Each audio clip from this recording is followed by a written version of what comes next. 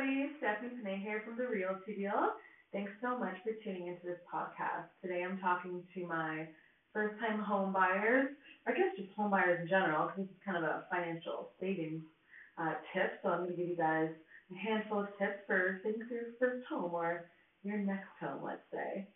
So first, you need a solid financial plan before you think about buying a house. Because you need money. You need money for a down payment. You need money for closing costs. You might need money for renovations.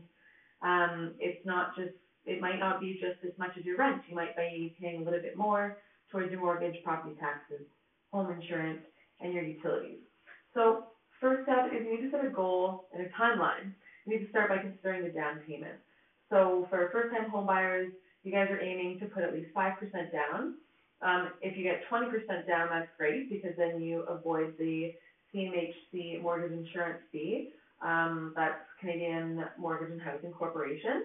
So if you're putting less than 20% down, they're going to charge you, and it could be, over 10 grand. So you need to figure out if you're putting 5 or over 20% down because that's going to make a big difference. And that you're going to find out through your mortgage broker, right? So first step is just meeting with your mortgage broker and get a clear picture of how much you can reasonably expect to borrow. Because it depends on your income, it also depends on your credit score, and it depends on the amount of debt that you're carrying, right? So they're going to take all of that into consideration, where you work, how long you've been there, your credit score. If it is in need of repair, then they could possibly put you on a plan to help you with that as well. And that's all part of the plan, right? That's all part of setting a goal and a timeline. It might not be a perfect time for you right now, but maybe within 6 months to a year, you have to personalize that. Everybody's different, right? So your mortgage brokers are going to work with you every step of the way, and it's a great starting point. So the second thing is rethinking your expenses. Because in an ideal world, before purchasing a house, you should try set aside, 20% of your annual income, or 25% of your monthly take-home pay, with the assumption that this is roughly how much you're going to be spending on your mortgage. Because affordable housing is defined as if you pay less than 30%, maybe 33% of your income on the housing expenses, so mortgage, property taxes, utilities, home insurance. So if you're paying more than 30% of your income towards your housing expenses, it's classified actually as unaffordable housing, and that's your call. That's why you got to figure out what's affordable for you. So where you start with that is just rethinking your expenses, keeping in mind that you should be putting away 30% of your income towards, your future house, right? So before buying any material things, you want to try to cut out any extra spending. So ask yourself, do I want this object or do I need it? And just asking yourself very simple questions like that, you're going to be surprised how much you save. So check yourself before you wreck yourself and rethink your expenses, okay? So just ask yourself, do you want things, or if you need it before you buy it? What else can help you is to download an automatic savings app on your phone. Because there's so many creative ways to steal money from yourself. And some apps, they'll just put your spare change directly into your savings account, right? So if you spend 65 cents, then they're going to put the rest of the dollar towards your savings account. So there's lots of different apps out there. You can do the spare change. Some of them will reward you for your positive choices, like exercising or not making impulse purchases. So these things can keep you accountable, and little things really do all add up, all these ways and twos. So go positive reinforcement with that app. The next thing you guys can do is name your savings account. So maybe you're alone, or maybe you have a partner, and you guys are going to be a team here, right? So make it fun and make a savings account maybe together.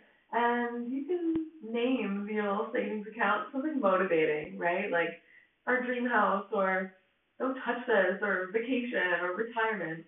And there's psychological and financial reasons for doing this because you're going to be less likely to blow this money on, a trip or something extravagant but maybe unnecessary. So if you name it, before you take money out of the account, you're going to be reminding yourself of what you're giving up in order to get this little thing that you want right now, rather than keeping the end in mind, the long term. So it takes time, right? So name that account, keep reminding yourself.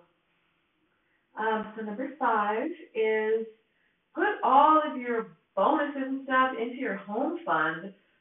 This can be really easy to do, right? You get a bonus end of the year, tax refund, inheritances, even selling your stuff, right? Proceeds from your sales, just personal stuff, clothes, or if you're selling your art or whatever you're doing.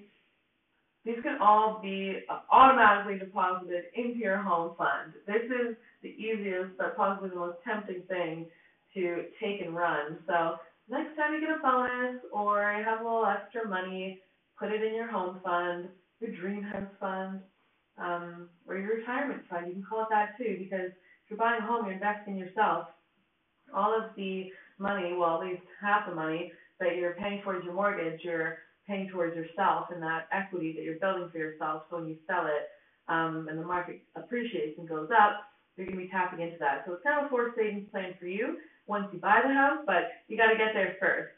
So I hope that these 5 steps were helpful for saving for your first house.